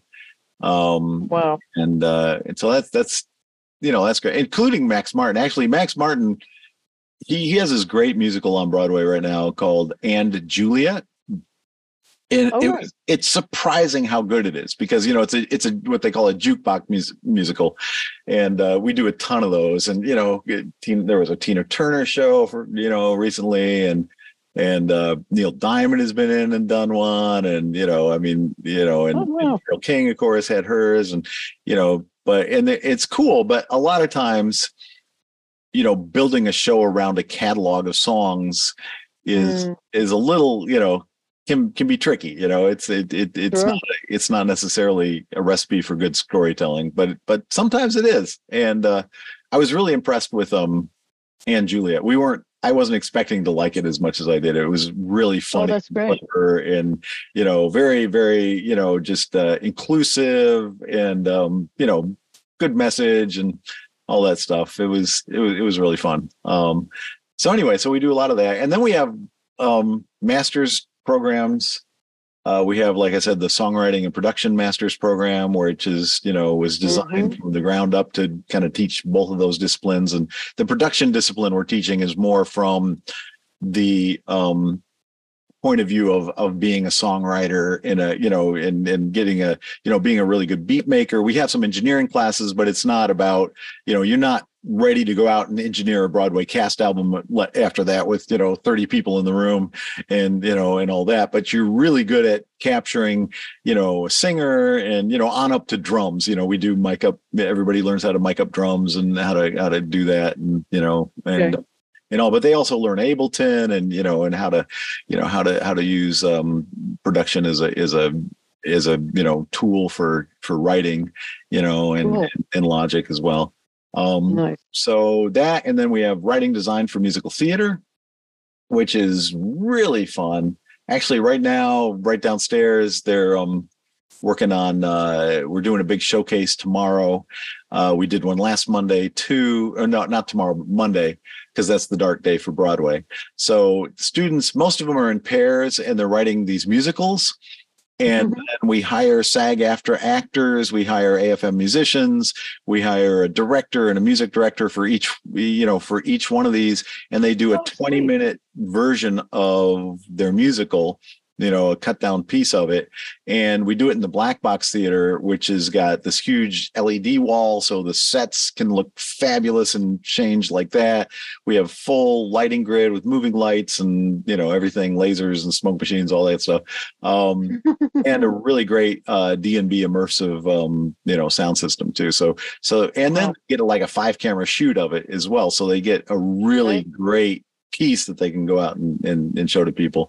And then the third masters we have is live music production and design. So it's studying, learning all about live sound, screens, projection mapping, lighting systems, immersive audio systems, just all the stuff that that's the big growth industry right now in terms of music is live, obviously, and that's and the technology there has changed so radically in the last 10 years that when I first got here and I was talking to, everybody about, what does the industry need right now? Almost everybody from, I talked with a bunch of, like the head of production, Broadway production for Disney and folks at Live Nation and just all over the place. And everybody was like, man, technology has changed so much in the live music arena now, and nobody's been trained at that, so we're just having to kind of hire people and get them to figure it out, because the systems have changed so much, in the last 10 years. And so we're tackling that, taking that as a challenge to try to get current skill sets up, among our students, so they know it's possible, and also just to be able to be comfortable to express ourselves artistically, with projection mapping and LED walls and all the immersive capabilities that you have now. So that's a lot of fun too. Yeah. Oh yeah. Well, you can't get bored there. Yeah. Yeah, that's for sure. But anyway, so Monday, the writing design for musical theater students are presenting their work, and we've invited tons of folks from the industry. We do 2 shows, and one at 2:00 and one at 7:00, and they're both sold out. And then we live stream them, and we had another 100 people on the live streams last week. And this is without even advertising the live streams. We can't actually advertise the live streams because it's SAG-AFTRA actors. So it's not like for public broadcast, but you can share it with industry people and mom and dad and all that kind of stuff. So nice. And there's a podcast or something going on too, right? Well, we did a podcast for a while now. We're doing we have a TV show, isn't that quaint, yeah, exactly. Old technology. But we're doing a show in conjunction with the Mayor's Office for Media and Entertainment. Their media arm is called NYC Media.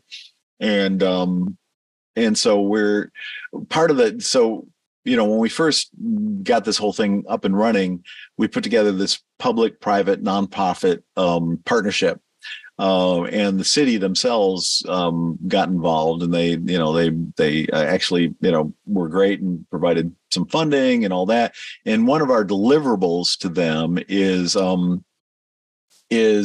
12 episodes per year of some sort of quality content, surrounding music. Oh. And so what they asked us to do, we'd been doing this podcast called I think the Power Station podcast. And they said, we'd like for you to do that. And we'll call it Inside Power Station at Berklee NYC. So that's what we're doing. So we have we're into the second season right now. The second episode just went up, or was just broadcast. They actually show it on NYC Life, this channel 22 here in New York, and it goes out to everybody in New York and New Jersey, like 22 million homes. But then they also post it afterwards online, and it's been just a hoot, man. We've had all these folks from that have been involved with the studio in various ways.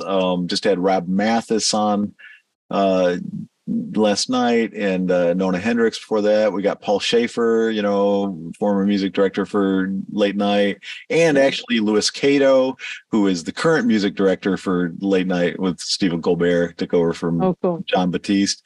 And where do they broadcast it online? It's online. It's, if you just search for Inside Power Station at Berklee NYC, it pops up. It's on their site. It's on the NYC Media site is where it is. But I've had, like Bob Clearmountain has been on the show, and I know, so pictures. I'm like, where can I see this? And then I thought, I would see it in New York. It's pretty easy just to find. Like I said, if you just Google Inside Power Station at Berklee NYC Media, it's on the NYC Media site. It's still a little unclear as to whether or not we can start putting it up on the Power Station at Berklee NYC site, our YouTube channel, which we've been having a lot of fun with our YouTube channel and put a lot of stuff up on that. But we haven't actually, we've just been too busy to ask the question. Yeah. I think, I can send you this for your YouTube channel if you'd like. What's that? I can send you a copy of this for your YouTube channel. Oh man, yeah, that'd be fun. That'd be great. That'd be awesome. Yeah. Yeah. Tell me about this. Who have you interviewed, and what's the, what did you see? A few friends here and there, but there's some people that I've known forever that have agreed to do it that have surprised me. So we'll see how it happens. I didn't think I was doing a thing. I enjoy creative company, and being a singer songwriter, you can be very lonely throughout the decades, so just having creative conversations, it's like my favorite subject, to talk about the creative process with people that or a little bit aware of what they do or how they do it or passionate about what they do, it just gets me excited again. And it's fun to try new things. So yeah, I remember just a few months ago, I was saying too, like it'd be fun to have a new hobby or something. And all of a sudden this happened. Like I was just talking to some friends. oh, that's so cool. I think this is only my fourth one, but Yeah. then everybody's starting to talk about it like it's a thing. Thanks for having me on. I'm like, That's having so you on cool. what? Yeah, man. Oh, that's awesome. Good for you. That's fun. Yeah. Having you on my YouTube channel. Yeah, man. Yeah, man. Now we're talking. Big time. So what turns you on now? I wanna know what's other than this, what's your other kind of new thing that's maybe new in the last year or two that's been tripping your trigger and making you. Well, having an analog console again has been exciting. And then it's also been revealing of how fast I got in the box going, why am I doing this? Because my least favorite part is parsing it back out from Logic to the console. So I'm thinking, all right, maybe I should redo my patch bays and make everything normal and put this in the center and get a new desk. And it's like, right. I don't want to do that all the time because this is fast for some things and this is good for some other things. And right. I'm just having fun playing with the gear, Yeah. Writing new songs and playing with new people and making new recordings. I'm always just trying to strive to get better as an engineer because when I was a student at Berklee, I went from 1978 to 82 and MPNE wasn't a major yet. Right, and they didn't even have a songwriting major. I think they had like one studio, They didn't have half the gear that any of us have now.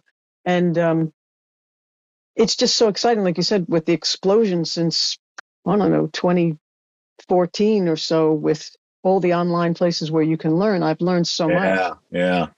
What are some of the things, what are some of the online assets that have really, you feel like you got a lot from? The best ones for me were PureMix.net and Mix with the Masters. I actually went out to France. Oh, right. I remember when you did that. Yeah. You told me you hooked me up with Richard first to say. Yeah, that's so cool. What did you think? Did you go? Did you have? He's like, yeah, I went twice. I'm like, okay, I'm going. Yeah, sounds like fun to me, man. Yeah, I'd love to get over there, man. We actually filmed a bunch of PureMix stuff here maybe 6 or 9 months ago. Not that long, maybe 3 months ago. It all blurs together. Great. But because you did a whole bunch of Beatle things, didn't you? We done Beatle things. We had you would have loved this, man. We had they went to Abbey Road for that. What's that? Oh, they went to Abbey Road for that. Yeah. No, they were down. Like a Pro is fantastic. What's that? Warren Hewitt produced like a Pro is fantastic. Okay, yeah. And all the stuff on YouTube, and there's some great teachers. There's some really good stuff. Yeah, there really is. But yeah, Giles. Before we closed down for the pandemic, Giles brought the new mixes of the White Album. And we set that up in studio in one of the studios to do a big listening party for all the label. Fantastic. And press and everything like that. So that was a lot of fun, and hear him, kind of talk through the tracks and what all, awesome. Bob Claremont, you'll get a kick out of this actually. Bob has been doing a lot of Atmos mixing, as you know, and and doing stuff where there isn't, older stuff where the multi-tracks are not as, back like during the Beatles days where they would fill up, 4 tracks on a 4-track machine and bounce that over to one more track and, and then fill up the other 3 and all that. So Bob and Betty, as people do, they were hanging out with what's his name, Jackson, the guy who did the Get Back thing, what's Peter Jackson. Peter Jackson, yeah. Peter Jackson was over at their house, and he was telling them about this technology that they developed for Get Back, where they can just really isolate every single instrument, even if it wasn't multi-tracked in the first place, And so Bob has gotten hooked up with that technology, and he's been doing a lot of Atmos mixing of older records that, from that era where there aren't multi-tracks, it's recorded in stereo or mono. And or the original 4 tracks aren't still, available or whatever. But he says it's just astonishing how good it is, and that's it's like a miracle. Yeah. I had like 60 hours of the Let It Be outtakes, and they're unlistenable because the volume is like, yeah, exactly. Yeah. You're like, I can't even handle it, playing through everything they're talking about. And so this was just phenomenal to be. Oh, I know, right? Yeah. But that's one of the good applications of AI, right? Is like to actually go through those archives and make them valuable, make them listenable. Did you go to the Sgt. Pepper demonstration that Sir George Martin did at the Berkeley Performance Center? I think I was not there. I remember that you were there. I don't think I was in the third row. Yeah, I know. And I remember you. I faxed his management company ahead of time and said, do you think he'd like to meet some of the faculty? And got to go in the green room and say, I remember that. Kay Miller took a picture of him and me. And I wanted to give him a cassette of my song, My Norwegian Friend. I had just written it and started tracking it. And I said, I'm having trouble mixing it. And he said, leave stuff out. And he said, great advice. He's like, what was he, 6'4" or something? Oh, I know, yeah. And I'm 4'11", right? So I'm standing there and I said, but I have this tape of this song and I would just love anybody from the Beatles circle to listen to it because it's my hats off to the Beatles. And he's like, he swoops down into my face and he says, I'm retired. And he swoops back out. Maybe you could just listen to it for fun. And he swoops back down in my face again and he says, fun takes time. And Giles goes, I'll listen to it. And Giles puts it in his pocket. Oh, no kidding. And he gets his dad to sign the In My Life CD for me because they said no autographs. And he's like, sign this for Lauren. And he signs it for me.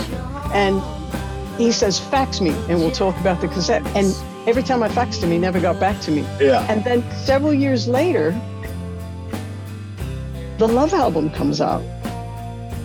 And 5 of my students come running to me on different days going, oh my God, you influenced the Love album. You influenced the Love album. I said, what are you talking about? Because I had just heard it in the headphones. Like we say, submerge yourself listening. Beautiful, clean versions with all these wonderful interpolations and, this from this song, that from that song. I was just in tears because it was so clean and so beautiful and so well done. Absolute wonderfulness, right? And they said, you influenced the Love album. I said, what are you talking about? And they said, you gave Giles My Norwegian Friend, the end collage groove that you put in there that has all those guitar quotes of all those different Beatle riffs, because you weren't quoting melodies, you were quoting riffs. You interpolated all those parts and gave him the idea to do that. I said, well, people were doing that even in the 60s. Sure. What was that called? There were people putting the wrong beat to this tune to that tune. Yeah. Just making mishmashes of stuff, But it was pretty interesting that they thought that, and that maybe there was an idea that popped into his head. You never know, man. You never know. You never know. I got to a few years before that when I was first new at Berkeley. I came in 94, I guess. Oh wow! I didn't realize it was 10 years after me. Yeah. Can you believe that? Wow. But I came in 94 into MP&E, and then I think that very next year, in 95 maybe, I went over to they sent me over to the UK to help for like, I was over there for 2 or 3 months basically. But there was a kind of a sister school. There was a school that Warwick Carter, had a connection to. It was the University of Leeds. Cool. Their music department. They had a new program at Bretton Hall, which is this kind of, it's almost like a what was that TV show about the old aristocracy? Anyway, it was this huge old manse, that they built a campus into, and they had a new popular music studies program. And so they had they were trying to get a music technology thing off the ground. So they sent me over there to help them and teach the first classes and get their labs together and all that. And, but while I was there, the royal opening of LIPA came around, the Liverpool Institute for Performing Arts that, is in Paul's old high school. Yes. And so I finagled myself an invitation to that. Actually, I covered it for Mix Magazine. Good for you. And also represented Berkeley. And so I got invited to this thing, and got to meet everybody. And Paul was there, and George, and the Queen, and all. George was there too? Oh yeah, George was there. In fact, I interviewed George for Mix, and my interview with George wound up I've got to look for magazine. Them. Yeah. Wow. And it was really, really fun. So I got to spend about an hour with George, interviewing. Oh my God. on mini disc. I think it was mini disc at the time. Oh no, it probably wasn't. It was probably a little teeny cassette, one of those little the mini cassettes, reporters, things. But it was so much fun, man, and getting to ask him about all that stuff, and he had such funny and wry comments. He was totally not. Oh, he's hilarious. He was so funny.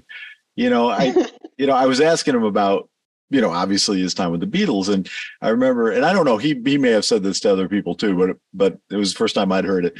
But he said something like, people always ask me if success changed the Beatles.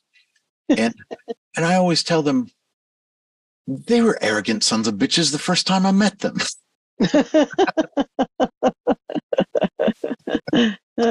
That's what George Martin would agree to too. Well, that's it.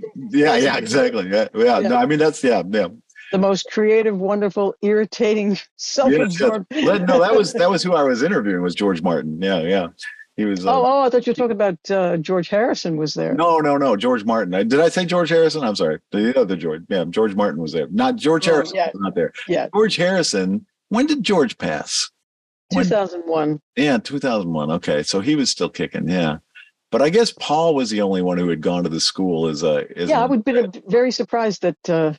It wasn't George Harrison. It was George Martin. Yeah, it was George Martin didn't come. Have you been to the Power Station New England? I went to a Neil Dorfman. I have never been there. No, I've never been there. It's gorgeous, and it's a little bigger. In what way is it bigger? The main room, I think, the dimensions, the big dome room is bigger. Really? That's what they say. Yeah, I don't know. I mean, it's funny. It's just in the middle of nowhere, man. It's it's like, that's the problem. So funny. But when they built the Studio A here, they didn't use plans. They actually laid it out. I mean, I've talked to Tony Bon Jovi about this a bunch, and Bob Clear Mountain, who had a lot. Bob was, says that what they did is they laid out 2x4s just on it's a concrete floor, and the floor in Studio A is not floating at all. It's just hardwood right on top of concrete. Wow. And that's part of the sound, actually.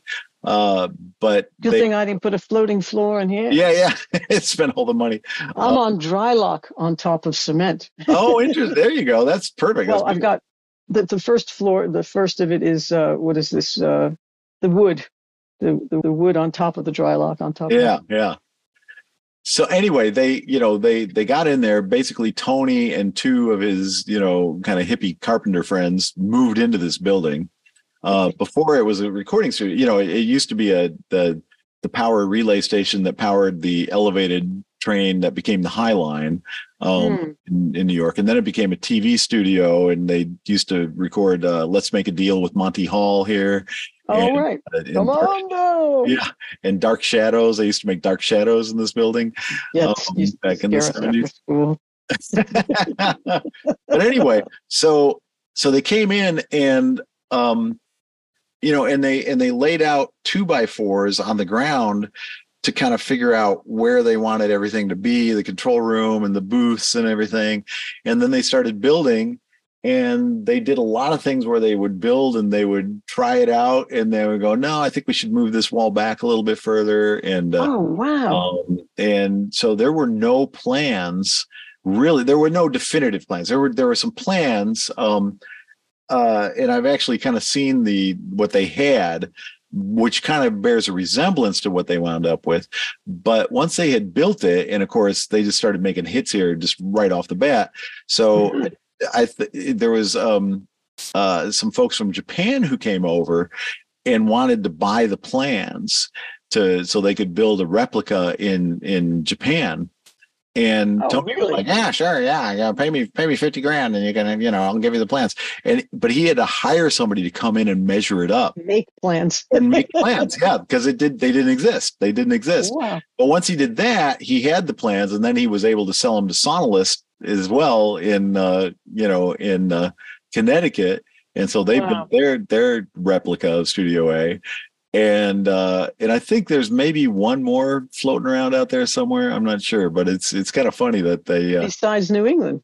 Yeah, I think there's one more somewhere else. Maybe in your, who knows if they're even still around, and who knows if the one in Japan is even still up and running, or if it's I think people love real recording studios and real gear so much. I don't think it's going to go away forever.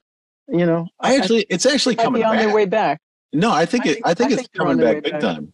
Yeah. It's interesting because, before the era of the independent studio, like Power Station and Hit Factory and Record Plant and all that, all the labels had their own studios. And if you were signed to RCA, you recorded RCA. And if you were, depending on who EMI, EMI, Columbia, all that, and they had their own studios. Atlantic. Labels are building their own studios again, big time. Every label that I know of is building a studio, and 2 or 3 of them, one of the reasons I know this is 2 or 3 of them reached out to us to see if they could, actually just have a residency, like take, Studio A or Studio C and just kind of have that as their mainstay. And we said no, but they were, they were just checking it out. They're saying, we're either going to build studios or we're going to have, get some sort of relationship with a real studio. What can we do? We do actually have a relationship with Spotify. We have Spotify studios here in the building, and sweet. They're camping out in Studio B. Although we still, our deal is that we still get to use the Studio 2, and occasionally we'll bump them over into A. We had Niall from One Direction did a big thing in Studio A the other day, and we had 150 screaming girls out in front of the. Interesting. That's great. Yeah, it was fun. But yeah, so I see that there's more and more studios being built right now than there has been in decades. And I think you're right. I think people want to be, it's great. Everybody needs to have their own studio now, but it's also great to be in a space that's really custom designed for music and it has a creative vibe to it and just has everything you might need. So you can just get to work and really. And if anything's recorded super well and it's absolutely outstanding, it was done by professionals in a professional studio. It's like, unless you're Bob Clearmountain working in this room, it's only going to sound as good as I can know how to do it, so. Yeah, but that's good enough, I mean, that's the thing is that. Well, yeah.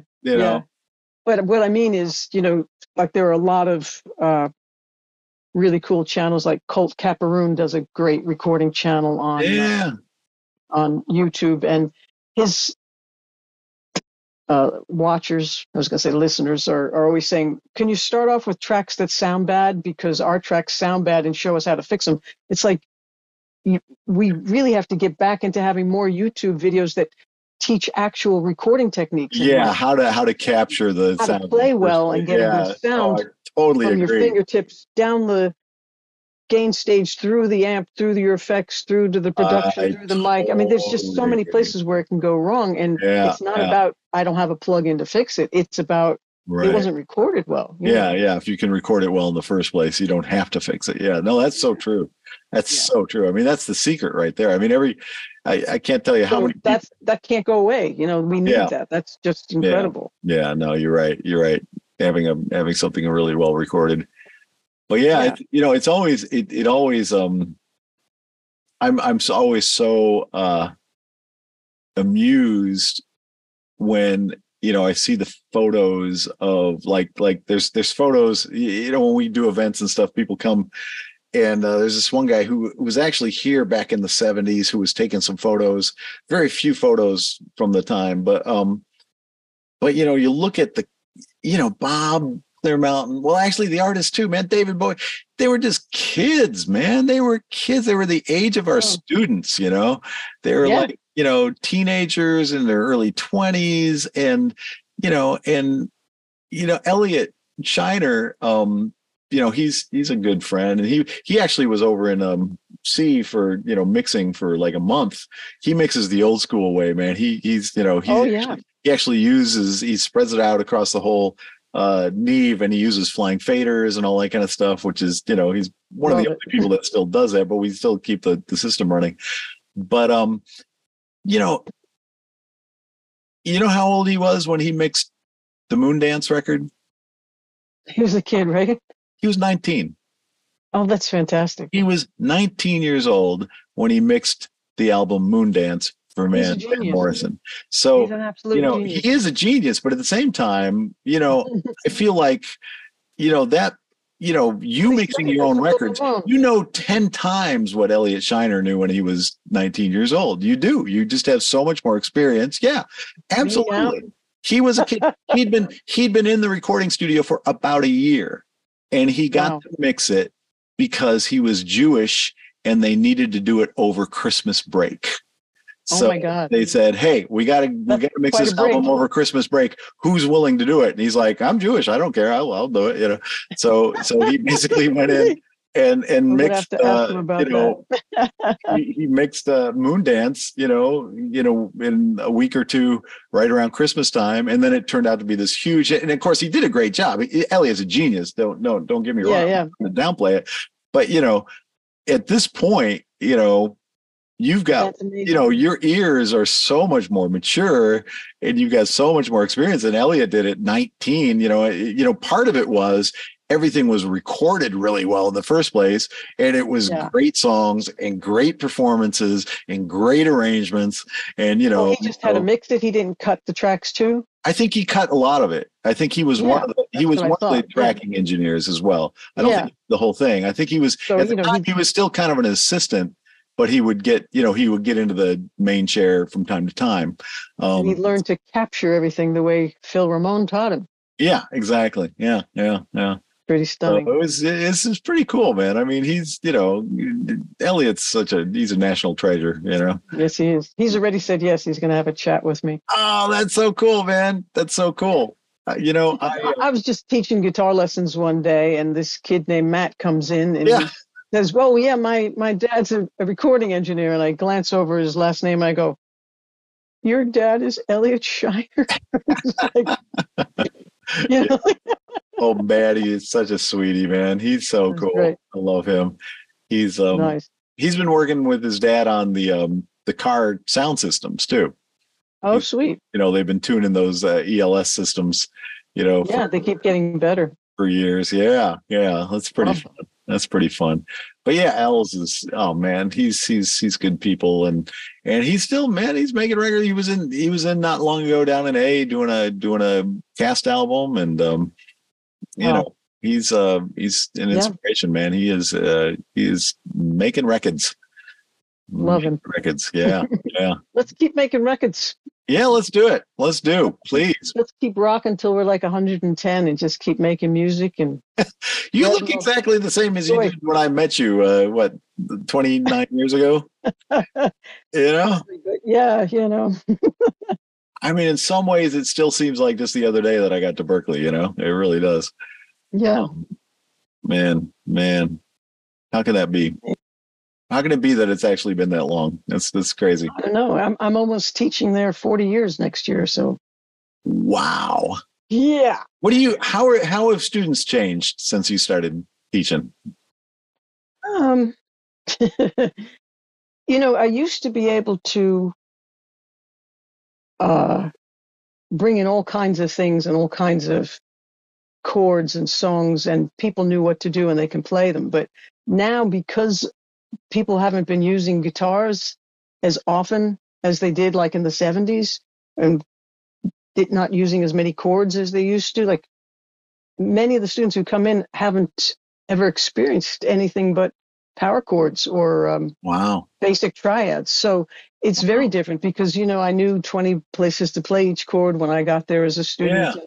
All the bands we mentioned from the 70s, I was playing all their songs and they all used those chords. They weren't jazz chords. They were just beautiful harmony that big box of crayons, just more colors to play with. Yeah. And so there were a lot of materials that I had learned when I was 9 to 14 with my first teacher, Lou Savini.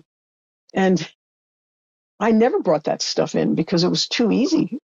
It's like 9-year-old stuff for guitar. Right. Yeah. Now that's what we're using, Wow. So it's disappointing in some ways. And then there's always exceptions. So it really just depends on who gets what students.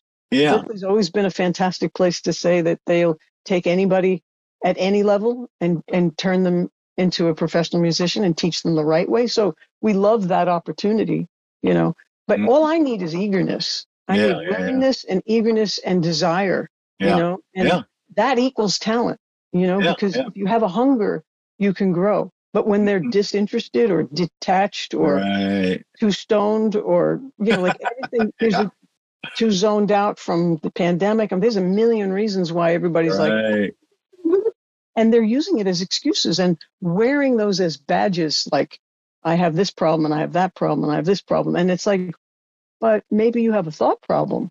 Maybe we can change that. Maybe you can actually get back to the fun of actually being you. Right. Not use any excuses to get in the way of your love and amount of money you're spending to be here. Let's rock this. Let's really get something together. Yeah. We're in it. Yeah. I find the same thing is true. We're in a very interesting phase right now where everybody is, on the upside, what I think is great is we are focusing a lot more on mental health and, there's a lot more education out there. A lot more people have the vocabulary of mental health and, but I do find that, you're right. It's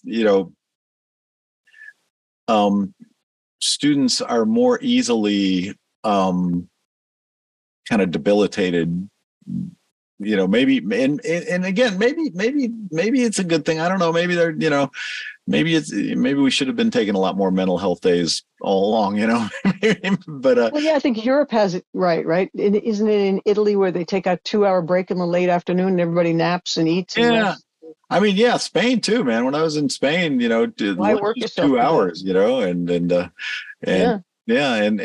after, and nobody works overtime over there. It's just like, are you kidding? Everybody's gone, and then goes out for these long dinners and stuff. So I think we're going through. I like naps. Oh, I love naps. Oh my God, rests are great, and naps are the best. They got these guys over here. They've got the 2 napping right now. Oh, that's so great. Oh, sweet. Do you have a couch in your studio to where you can take a nap down there, or do you go upstairs to nap? I just put a futon in the back there. Oh, nice. But no problem to go upstairs and hit the bed, That's good too, man. I used to catch in the living room. Back when I was doing a lot of before I started at Berklee, especially, and I was doing a lot of music for TV and film, and had Mid-South Recording Studio. I would get my cue already. I would prep the whole cue. I would figure out the tempo map and all that kind of stuff, and get all my hits lined up, and it was always very, okay, so then there's this explosion on bar 3 on beat 4, and then there's this other thing happening there, and I would get the whole kind of thing in my mind, and then I would take a nap, and I'd call it nap storming, and so many times I would wake up with the cue in my head. It was just like it had kind of worked its way out as I was napping, and I've been a huge fan of napping. Ever since then. Paul McCartney talks about that little place between sleeping and being awake, whether you're just falling asleep or just waking up. All these beautiful ideas can come into your head. And I remember I was working on a song called The Sea Road. My friend Kate Chadbourne wrote this poem, and I thought I'm going to surprise her and put her poem to music.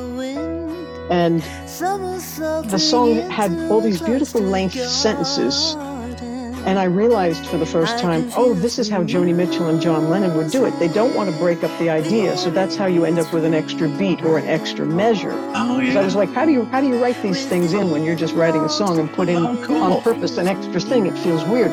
But if you're doing it to support the language and you don't want to break up the idea, and I wanted to keep the integrity of her poem, I thought, how am I going to stop this chorus and get back to the verse? And just as I was falling asleep, I heard that it just did a decrescendo and a deccelerando, you know, it just gradually slowed down and then had a little pause and with a little breath came back in. And I thought, yeah, just get out of time and come back in. I was like, oh my God, I got to do it right now. So I came right down in the middle of the night.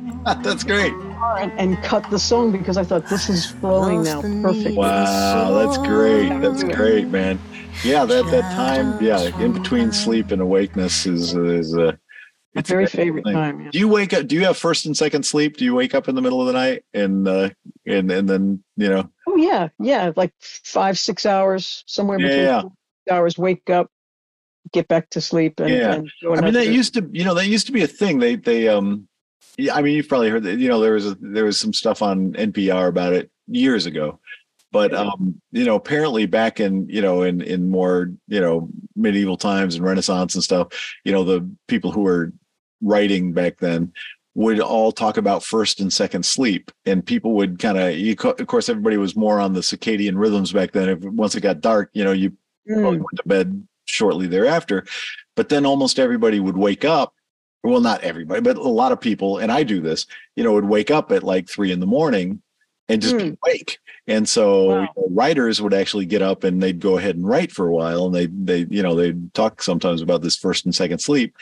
And, and I, you know, and it does seem, it's frustrating for me because, you know, sometimes I just want to work, you know, sleep through the night and sleep for 8 hours.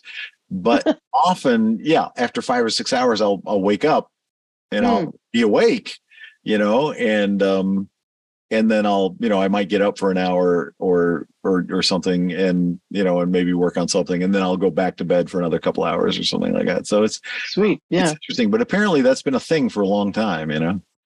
It's nice to do something with that energy if you've got it or that clarity. Yeah. Otherwise I get frustrated and get so mad that I can't fall back to sleep. And that's silly. So yeah, right. Exactly. Might as well use it.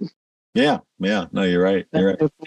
Hey, well, this has been so awesome. I do have to start running, man. This has been a fun conversation. I'm late. I was supposed to be somewhere at noon. Yeah, me too. I got somebody blowing up my phone. Actually, Pat Patterson's in town today, and he, you know, we're gonna. Oh, cool! Tell him I said hello. Yeah, I sure will. But man, it's so good to see you, and thanks for asking. And let's write a song together this year. I'd love to do that. That'd be fun. Thank you so much, Stephen. This was so awesome. Good to see you, Lauren. So good to see you. And take care of yourself and have a great weekend. They will. All right. Cheers. Bye-bye. Bye. Stephen Weber, musician extraordinaire. You got to check out his music, visit his webpage, watch us on YouTube, watch us on my webpage, laurenpassarelli.com. This is Creative Conversations with Lauren Passarelli. Thank you so much, Stephen. Thanks for the encouragement to make a show out of this. And enjoy. Go to your studio and make stuff.